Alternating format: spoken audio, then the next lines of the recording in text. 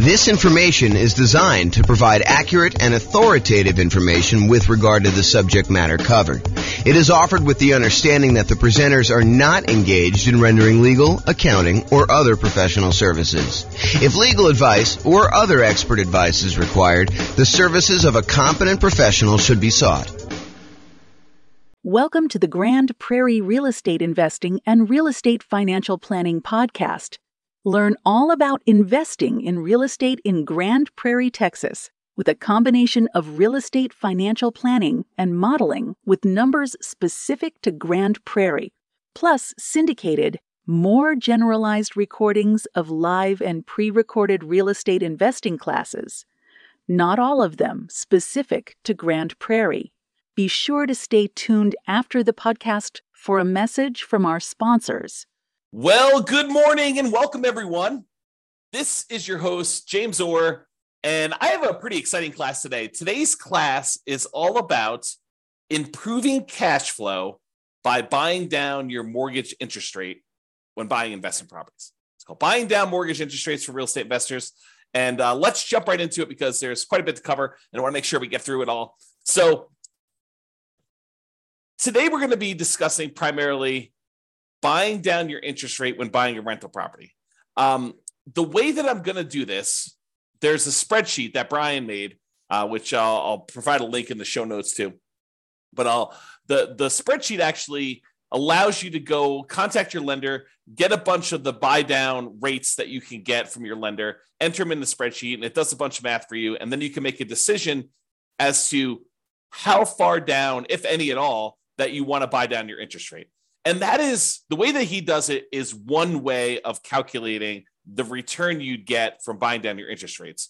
There is an alternative way of doing this, and that is to calculate the internal rate of return that you would get on that extra money that you'd spend buying down the interest rate. And arguably, some people, including me, might suggest doing it with an internal rate of return calculation. However, that's not what we're going to cover today. And the way that we're going to do it today, I think is completely valid. I think it's just a slightly different way of looking at it and a probably easier way to understand than internal rate of return for most folks.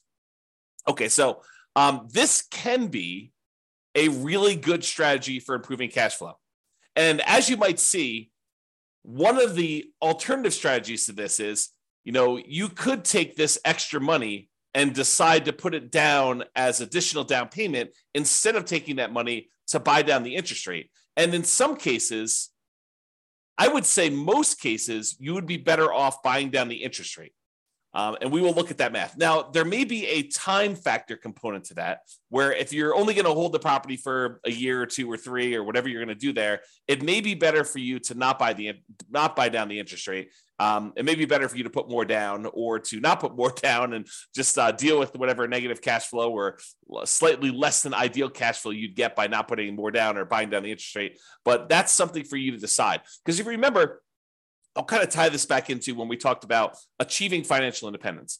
There are some folks who are buying properties that they intend to have and hold forever, and that is going to be part of the income they receive when they're financially independent. These are properties that you expect to hold in your portfolio indefinitely. Like you do not plan on selling them at all.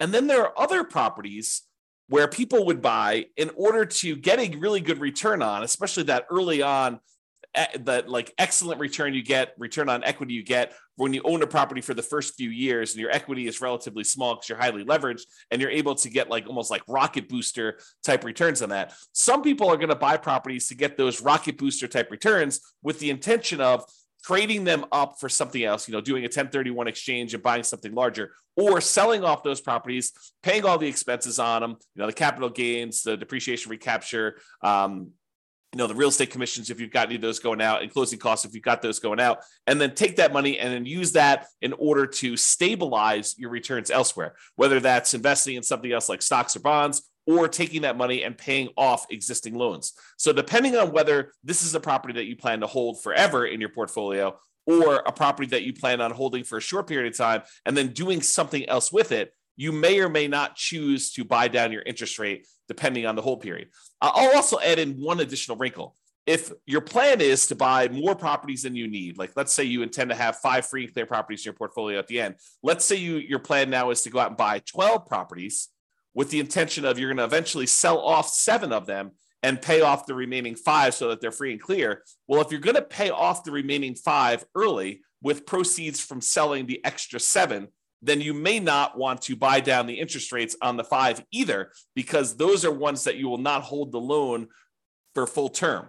And so these are things that you should decide. And the reason why we covered those in previous classes before we get to this point is you should decide which properties you plan to have in your portfolio at the time when you are financially independent and how you plan to get there. Like, do you plan on paying off these properties early? And a lot of times we make these plans and they change, but realize that you should have this plan going in. Okay, now that I've given you some background and context, let us talk about doing buying down interest rates when buying a property. Today, we're going to focus in on buying down the interest rates when you are purchasing a property.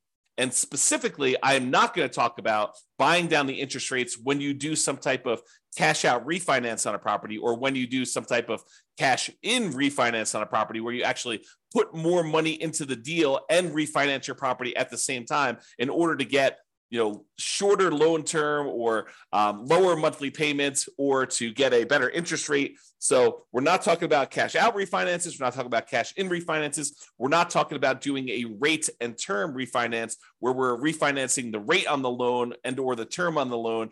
And we're definitely not talking about recasting a loan where you have a lump sum of money and you want to reduce the payment on your existing loan without changing the other terms of the loan. You just want to kind of like make a $10,000 additional payment on your property and reduce the monthly payment by whatever it is, $50, $100, somewhere in that ballpark, depending on how much time you've got left on the loan. But we're not talking about that either. This is specifically buying down your interest rate when purchasing a property. Okay. Big picture. When you go to get a loan, the interest rate you get on the loan can be changed by how much you either pay and give to the lender, or how much the lender gives you as a credit to take a higher interest rate. So you can voluntarily take a higher interest rate and have the lender give you a credit to help cover closing costs. So you go to a lender and then you tell them, hey, look, I'm thinking about getting a loan. They tell you, okay, the rate right now, if you don't pay any points at all, is going to be 0. It's going to be 7%. 0 points in, 7% loan. However, if you are willing to take 7.25 as your interest rate, we will give you $3,000 or $5,000 or $8,000, whatever it is, as a credit that you can use to cover some of your closing costs. Or you can give us some money and we will give you a lower interest rate. If you sort of like give us $5,000 in advance, we will, instead of giving you 7% of your loan, we'll give you 6.75 as an example. So it can work both ways. You can pay money in order to have your rate lowered, or you can receive money as a credit from the lender in order to take a higher rate. Now, the money you receive is not able to be used for down payment. Down payment is completely different. The money you receive can only be used to cover like closing costs, not down payments. Okay. Now, when we're discussing this, for the sake of this class, the change in the interest rate we're talking about is for the life of the loan. Okay. There are other loan programs where you could go in and the lender will say, I'll give you a 2-1 buy down type of loan where for the first year you get a really low interest rate. For the next year, you get a slightly higher interest rate, but still lower than what it would normally be. And in year 3, you're getting your normal interest rate. You can have a seller, a lot of times it's a builder, paying a lender in order to buy down the interest rate for you for a period of time, like a temporary lower interest rate. That is not what we're discussing here in this class. This class, we're talking about you paying a fee to the lender, and in exchange, the lender is lowering the interest rate for the life of the loan. So if you were going to get a 7% loan, now you're able to get 6.875, and that lasts for 30 years.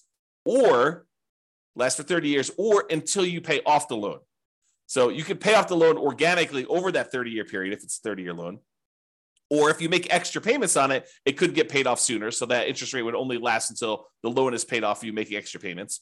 Or if you go sell the property, then the loan gets paid off and you no longer have that interest rate. Or if you refinance the property and get a new loan on it, then you get rid of that interest rate. So realize when you're buying down these interest rates, you almost need to like plan out what you're going to do with your property. You need to do some loan planning and say, I plan on having this loan for 5, 10, 15, 20, 30 years until it's paid off. So as one example, I have a loan on my owner occupant residence, and the loan is at 2.25%. It's a fixed rate 30-year loan. I am probably never paying that loan off. The loan is at such a low interest rate that I would rather have that money sitting in CDs or buy another free and clear rental property instead of paying off the loan on my owner occupant property. But it helps to know when you get a loan how long you're going to have that. Okay?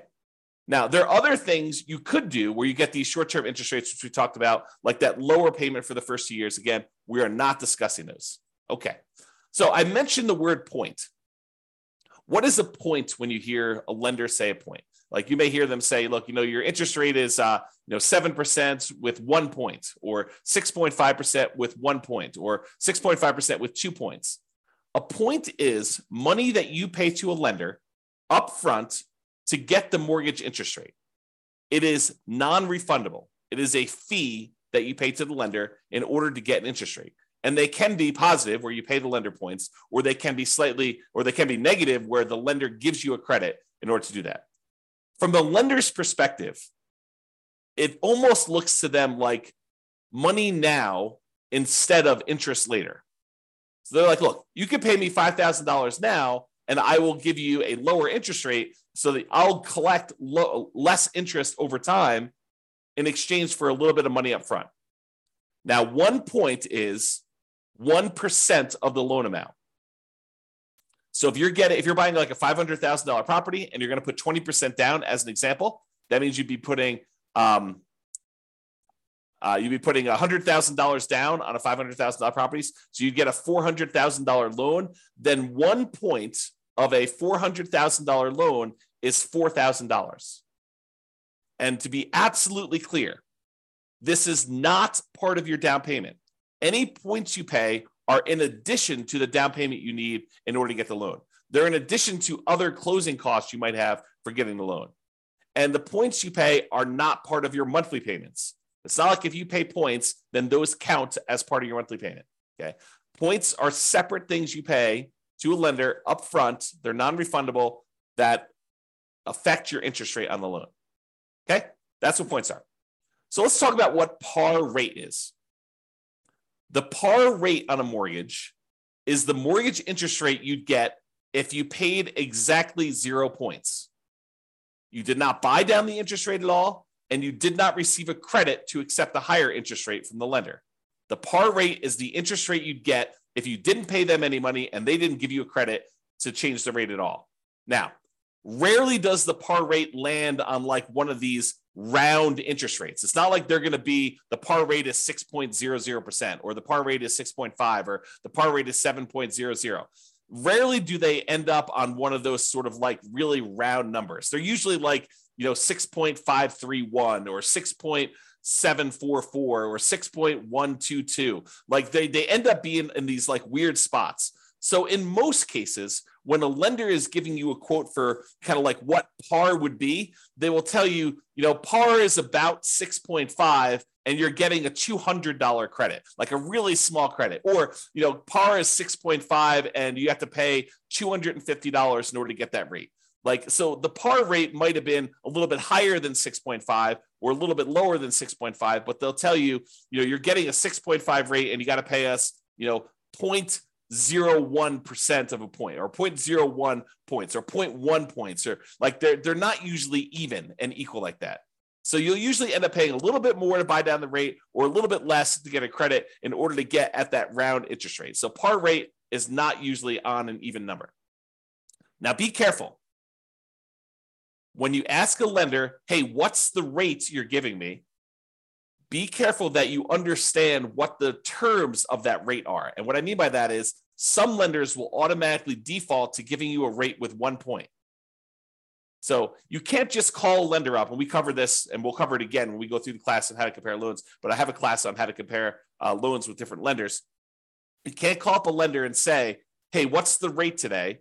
Because one lender may automatically assume that all of the rates they quote are with 1 point, and another lender may automatically assume that the rate they want to quote you is the one where you get the smallest credit. So And the rates may be, a quarter point difference or more, depending on what you're looking at. So you can't say to them, do this, because they're not necessarily quoting you the same thing. You need to understand what the charges are for that loan to make sure you understand what they are giving you. So when you call them up, say, what is the rate? What is the par rate right now with no points?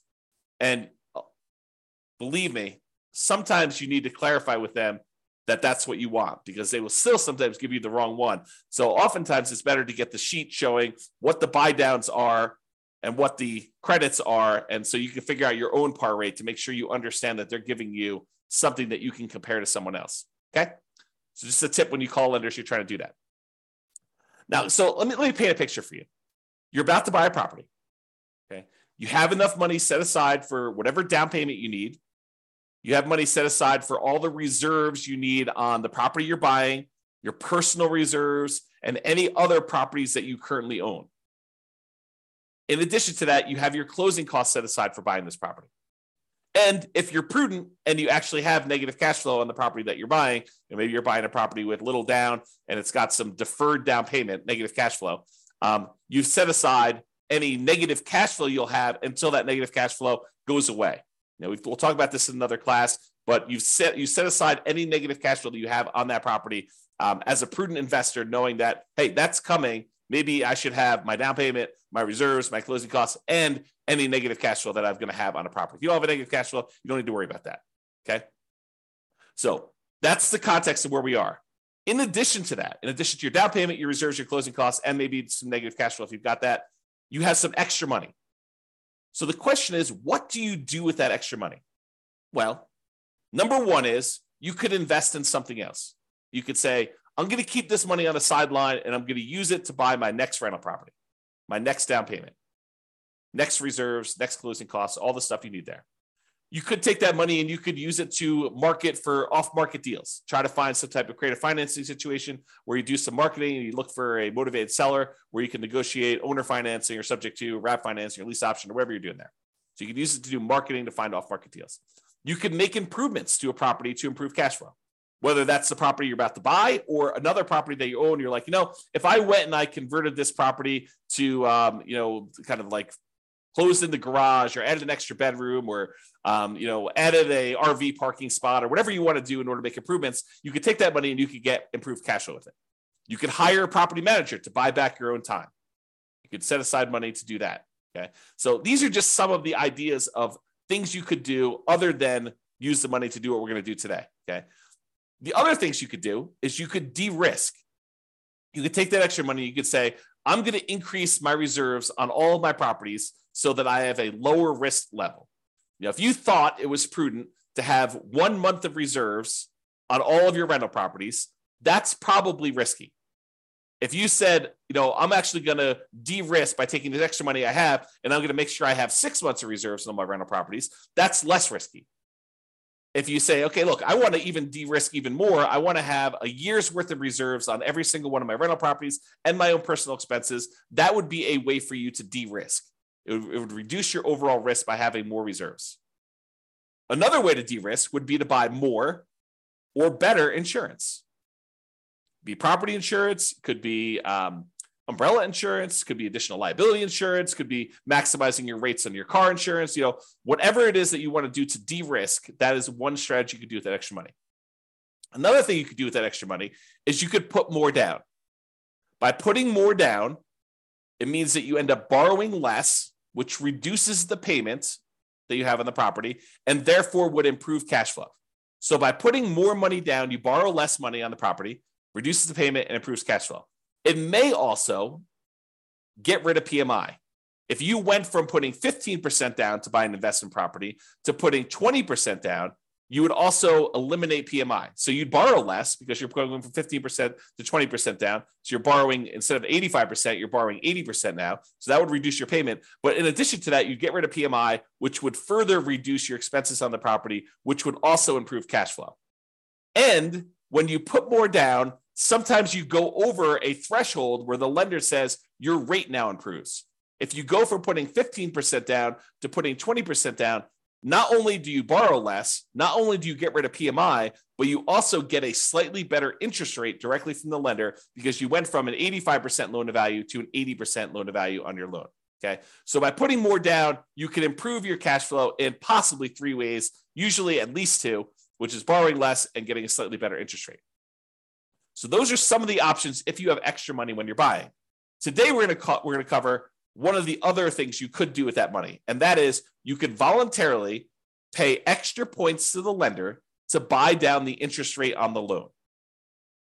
Okay, so you give money in terms of points to a lender. They're non-refundable. You don't get them back. They don't count as equity, but then you actually use that in order to improve the interest rate you're getting on the loan for the life of the loan, which could improve cash flow. So comparing the two options, you can either put more money up for down payment or you could buy down the interest rate. If you do it as down payment, you borrow less, you lower the payment, you get improved cash flow. When you buy down the interest rate, you borrow the same amounts, you reduce the interest rate, and you improve cash flow. When you put more down as a down payment, the money is now in equity in the property. You are likely to get it back when you either sell the property or do a cash out refinance. When you buy down the interest rate, the money is consumed. The lender takes it as a fee. It is not equity in your property. You do not get that back when you sell or do a cash out refinance. When you put more down payment down, it lasts the full life of the loan, just like it does if you buy down the interest rate. They both last for the full life of the loan. When you put more down in down payment, it may change your interest rate. May. If you don't go over a certain threshold, if you only go from putting 20% down to putting 22% down, you may not see an improved interest rate from doing that. If you go from 20% down to 25% down, you are likely to see an improvement in your interest rate when you put more down. However, when you buy down your interest rate, that's literally what you're doing. It does change the interest rate. When you put more down in down payment, it may impact your private mortgage insurance. If you go from less than 20% down to at least 20% or more down, then it will affect your interest rate. It'll affect your PMI. It even affects your PMI if you go from like 5% down to 10% down. It doesn't even mean that you need to get rid of it completely, but actually having more in down payment will reduce your PMI payments by some, not to zero. You have to, in order to reduce your PMI to zero, you need to go above 20% or more. Okay. But you can go from 5% to 10%, and it could actually adjust your PMI because you hit certain thresholds with PMI. When you buy down your interest rate, though, it does not impact PMI at all. Okay? So those are comparing the options. So let's say you do want to consider buying down your interest rate. You call your lender up or you email your lender and you say, look, hey, can you send me a list of the buy down table for buying down the interest rate on this particular thing? And they'll send you over something what looks like on the screen here, which is a buy down table showing you all the different rates along the left-hand side. Then there's a column for APR, which I'm not going to get into today. Then there's the price, like how much it actually cost you in order to do that. The discount or rebate percentage, like how much in terms of points that it costs you to do it, whether they're giving you a credit, which is the green ones down here. This is where they're paying you money. The red ones are where the borrower, you, are paying in a fee in order to get that. This is the dollar amount of the rebate based on whatever price of property they put in to give you this quote, and whatever your credit score is and stuff for today. So it tells you like how much it costs you to do that in order to do it. And then it gives you what the principal and interest part of the payment is. Okay. So this is the table they will give you. And you're looking at it and you're like, I'm not sure I understand like what the implications are just by looking at the table. And that's right. That's the trick, is that you need to do some math in order to determine if this is worthwhile doing. Okay. So then what we do is we take the spreadsheet that you take the data that your lender gave you, and you plug the numbers into the spreadsheet. You have Brian Williams buy down calculator version 3.01 is what we're using here today. And you're going to enter in your loan amount, the purchase price of the property you're buying, the loan length, for example, 30 years, the par rate. And if you don't know the par rate, there's a little calculator on the spreadsheet for helping you calculate what the par rate will be. If they only have like for example, on this one, the par rate wasn't even. It was probably somewhere between 6.5 and 6.625. As you can see, one way there's a little bit of a fee, and the other way there's a little bit of credit. So it's between these two numbers. So the spreadsheet will help you calculate what the exact par rate is. And then you copy the interest rates and the costs from the lender email. So it looks something like this. You enter in the loan amount over here, the purchase price, the loan length, and then the par rate. And the par rate calculator is below this. So if you need to calculate it out, you can do that. But I calculate that for you, and then I showed you what it is here. And then it will calculate what the par payment would be for you. So it'll actually do that calculation. Then you put in the interest rate. It usually like files them down here if you're doing that. But if you're doing ones from your lender, you may want to copy them manually into here. And then you put the cost in from the thing. So 6.875 is $2,366 credit. So 6.875, $2,366 credit. So that's what you're doing. You're putting in this rate and this number here. Okay. So when you do that, the spreadsheet will then do a whole bunch of calculations for you here. It's going to tell you the difference between how much it costs you in order to buy down the interest rate from here to here, the difference in those costs. So for example, if you were going to go get 6.875, they would give you a credit of $2,366. If you want to get 6.75, it would only cost you it would only give you a credit of $803. So the difference between these two is $1,563. So it shows you the difference in cost in going from one to another. Then it shows you what the average cost per like tier to get down to here would be. So it shows you what the average would be. And then this does a whole bunch of stuff, calculation of points. You can ignore all that. And then the payment if you bought it down. So this tells you what your new monthly payment would be. And then it then calculates what the difference is between your par payments and what this new payment is, and shows you what the difference in payment was. So for example, this is an $87.57 higher monthly payment than what your par rate for receiving a credit of $2,366. Hold on one second. Sorry, I had to clear my throat. Okay, so with that being said, you can see here that when you buy down the rate a little tiny bit at 6.5, you end up getting a $30.52 better payment, which if you multiply by 12, you're getting $366.26 better cash flow on your property by buying down the rate there. And you can see there are ones where you're getting significantly better cash flow. For example, if you buy down the rate all the way to the max, you get $5,795.31, almost $5,800 better cash flow for the year. About almost $500 a month better cash flow by buying down the rate.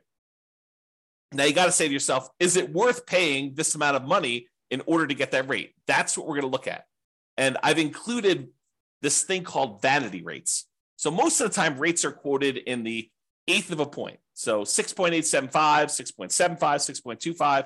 But sometimes a lender will give you a quote for a rate of, 5.99 or, 5.49 or something like that, where it's a number that is sort of like not one of the normal eighth of a point type deals. And so they'll include those in your list, but a lot of times vanity rates don't make a lot of sense. So I'll show you what they look like here, but I've included them in this chart. I will remove them later as we show you. Okay, continuing on. So this shows you what the difference in cost was when buying down your interest rate. And what I want to point out to you is that the amount it costs to buy down your interest rate 1/8 of a point is not the same. And it's not linear. It doesn't automatically increase as you go up. Okay. So this red line shows you where the par rate is. These ones are credits. These ones over here is you're paying a fee in points in order to get a lower interest rate. But in order to change your interest rate, from it's got the vanity rates in there. So let me go remove the vanity rates here, but it shows you the difference. So for example, right here, in order to go from 6.25 to 6.15, it costs you a difference of $1,662 or $1,078. It's cheaper to go to this one than it was to go to this one. That's what we're showing you here. Okay. So I've got some vanity rates in here. I've got like 6.49 and 5.99. I'm going to go and remove those. I'm showing you where they are, and I'm going to show you that I'm now remove those in the charts. Here's where they were in red. Now that I've eliminated those, now we've got only showing ones where we have the eighth of a point difference. So you could see it a little clearer by removing those extra vanity rates. Okay. So when you go from 6.5 to 6.375, it costs you about, I don't know, whatever that is, $200, $210 more to do that. When you go from 6.375 to 6.25, it costs you another $200 more. But to go from 6.25 to 6.125, it's like $600 less. And there are these inefficiencies in the market for buying down your rates. And part of what you're looking at is taking advantage of these inefficiencies. They will sometimes tell you, look, we would prefer you to buy down here, but we'd prefer you don't buy down past this certain level. Like as one example, if you wanted to go from 5.125 to 5.5, I'm sorry, from 5.125 to 5 even, the difference in buy down for these is significant. It's like $1,400 more. So this may be a spot where you might consider not buying down the extra amount. Or here might be one where you consider not buying down the extra amount. Or here might be one. You can see whenever it goes and it gets more expensive to buy down to the next level, you got to wonder, is it worth it doing that for me? And we're going to do some additional math and I'll show you that, but realize that they change. It's not uniformly one price to buy down to the next lowest interest rate tier. Okay. Same table before. I've just now eliminated the vanity rates. Not going to go over this. I already went over it again. Now, one of the things we're looking at is the average cost per incremental interest rate. And you can look at these and you can see that, ignoring the ones that are credits, if we start looking at the ones that are actual buy downs, you can see that they sort of like increase a little bit, then they decrease a little bit, and then they start increasing again. So if you were thinking about where you might want to buy down, one of the things you could look at is where it actually starts to increase again. So you can look for these inefficiencies, and I'm going to zoom in and graph this out for you and show you this is the average cost per incremental improvement in mortgage interest rate, the average cost in order to buy down to that level. And this is to the left of here are the credits. So we're going to just ignore those unless you wanted to take a credit, but we're talking primarily about buying down the rate. And so you can see to go from 6.5 to 6.375, it's more expensive. To go from 6.375 to 6.25, it's slightly more expensive. Then it gets cheaper to go to 6.125. Then it gets the tiniest bit more expensive to go to 6%. Then it starts getting a little bit more expensive again to go to 5.875. So you could look at this and you could say to yourself, look, if I wanted to get a deal, it might be the kind of like best bargain to stop buying down the rate when the rates start getting increasingly more expensive. So this could be a good spot for you to consider.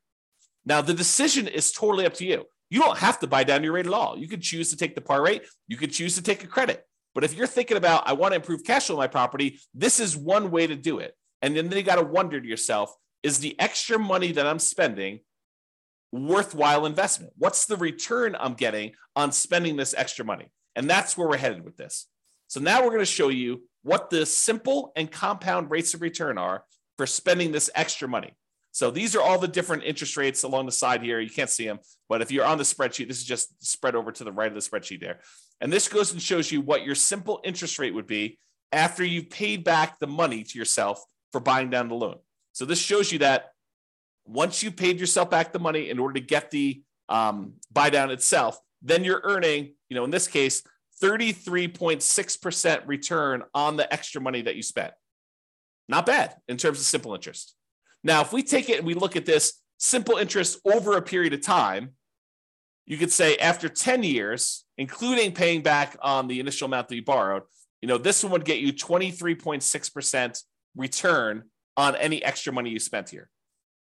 Now, most people are probably not using simple interest, although there are some times when you'd want to think about it that way. But most people are going to think in terms of compound interest. The money you're getting on the money that you invested over time from a while ago, you want to make sure you take into account that time impacts your return. And so compound interest does that. So in this case, you can look at what your return is over here from seeing different interest rates that you buy down to. And you can see that there's a lot of them, depending on how long out you go, where you get good returns on your money for doing that. So for example, here's how you read this chart. If you bought down your interest rate to 6%, you'd have earned over a 15-year period of time, you'd have earned 28% per year simple interest on the amount you spent to buy down the interest rate. So you got to ask yourself, if I'm looking at other investments that I have that give me simple interest, what am I getting on those?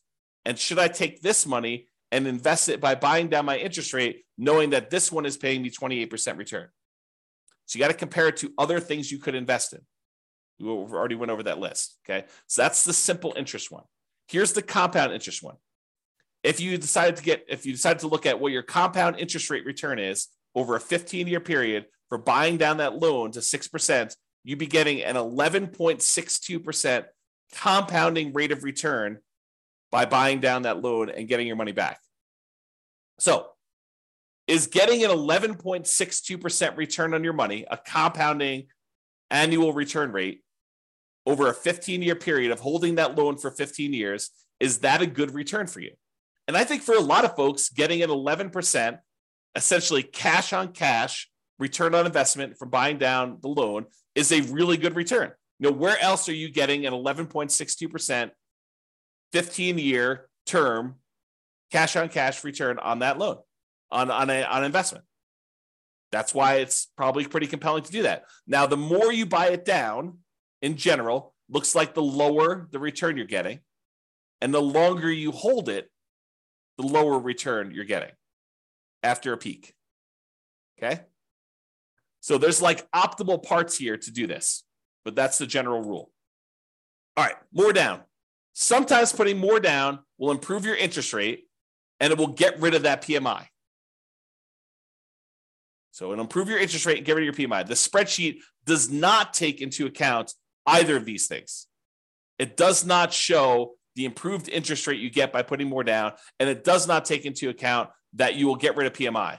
However, it does look at if you put more down and it improved that payment by that much, which one's going to be better? Should you have put more down or should you have bought down the interest rate? It'll compare those. It'll show you the difference in cash flow each one will produce for you. And then it could tell you it would have been better for you to buy down the interest rate or it would have been better for you to put more down. So let's take a look at the difference between putting more down or buying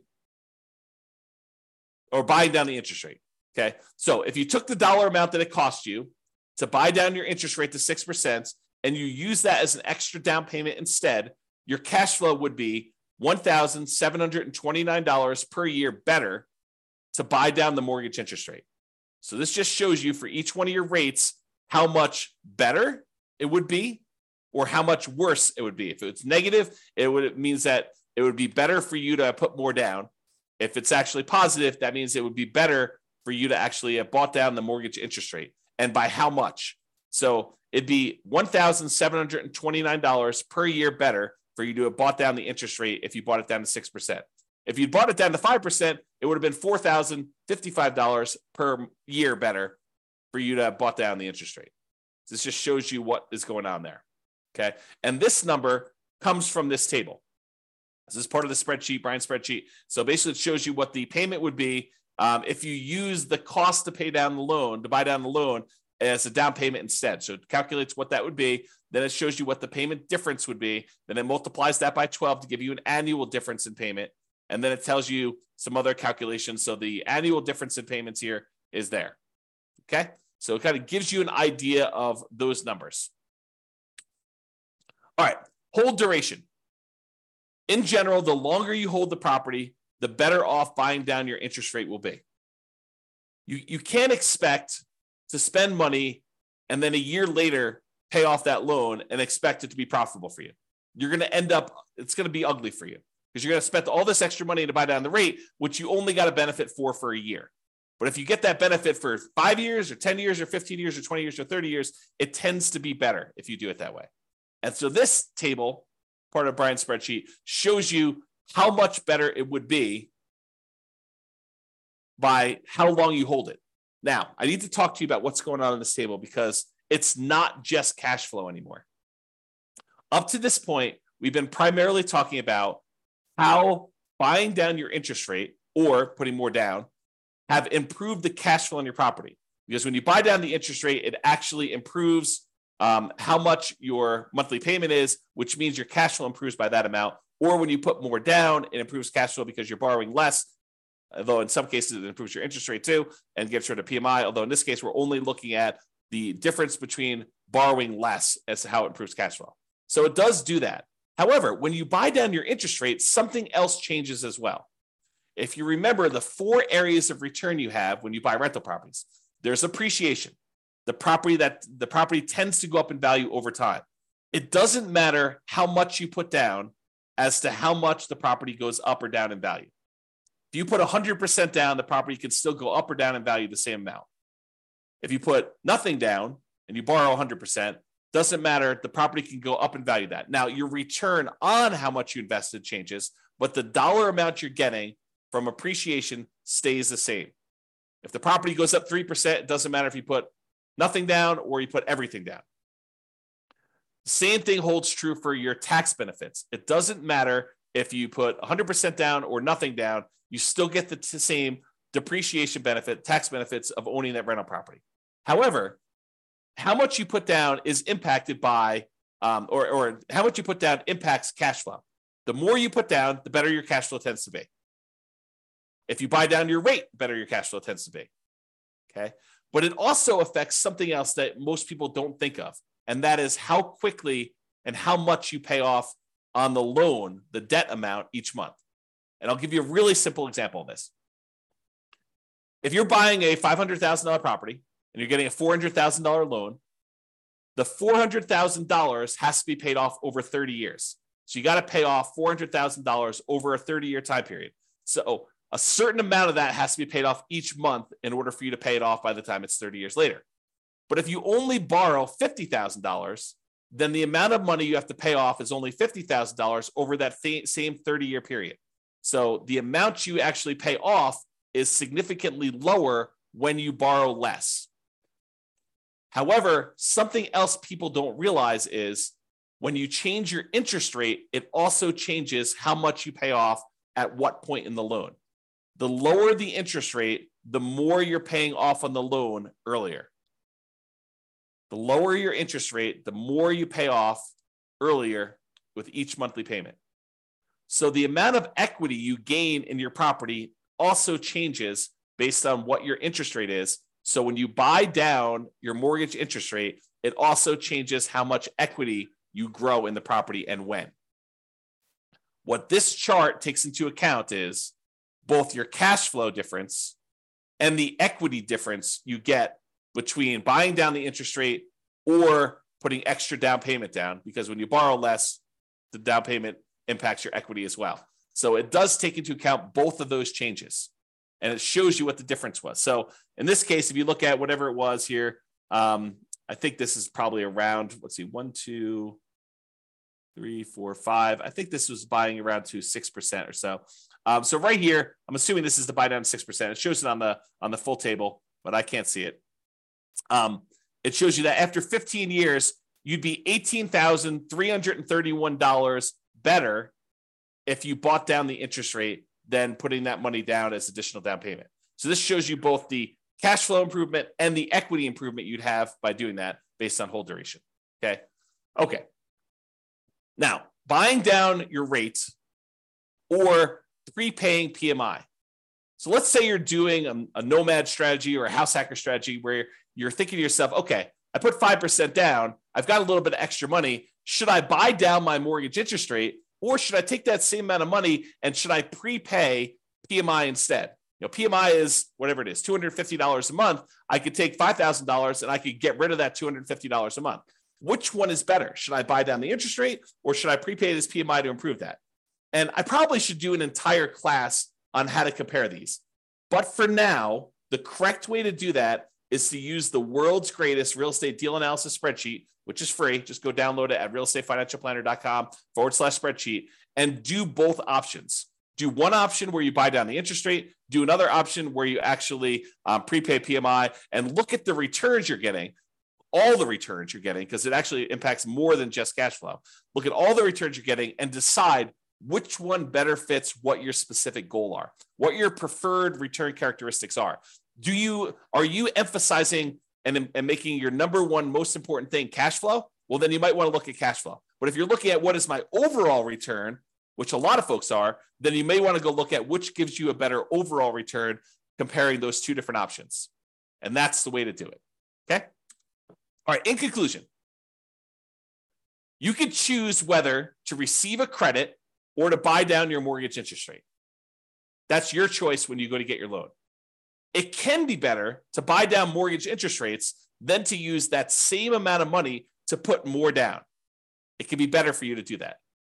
So you should call your lender to get the buy down amounts and then use the spreadsheet to do some math to see what may be best for you in your specific situation. And if you need help with this, ask your lender and or your real estate agent. You know, it would help if you filled out your spreadsheet and you understood what you're trying to do. But if you need assistance, your lenders should be able to answer questions about this and help you do it. Now, the decision is going to be yours.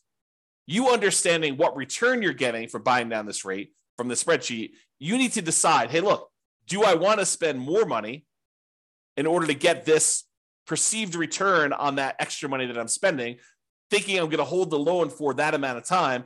Or do you want to not spend money and do that? I mean, it's up to you.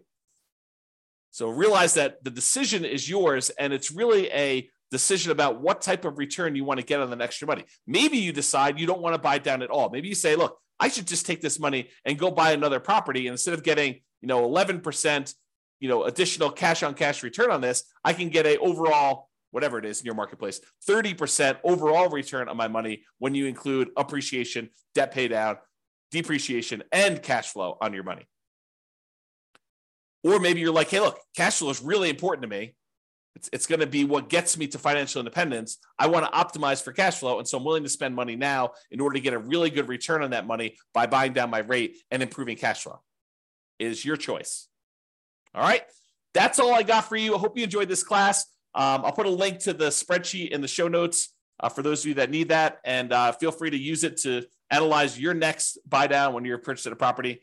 This has been James Orr. Have a great day, everybody. Bye-bye for now. With home prices up, mortgage interest rates up, and rents up, but not quite enough to counteract the higher prices and interest rates. Cash flow on rental properties in Grand Prairie is harder than ever. Book a call with the Real Estate Financial Planner to apply our proprietary 88 strategies to improve cash flow on your rentals. See the show notes for a link to schedule your call and improve your cash flow today. If you're a real estate agent, lender, or professional in Grand Prairie that wants to help our real estate investor listeners, consider reaching out to learn about collaboration opportunities with this podcast. We'd love to add more value to our listeners by having you assist our investors buy, sell, and finance their real estate investments. See the show notes to schedule a call to discuss collaboration opportunities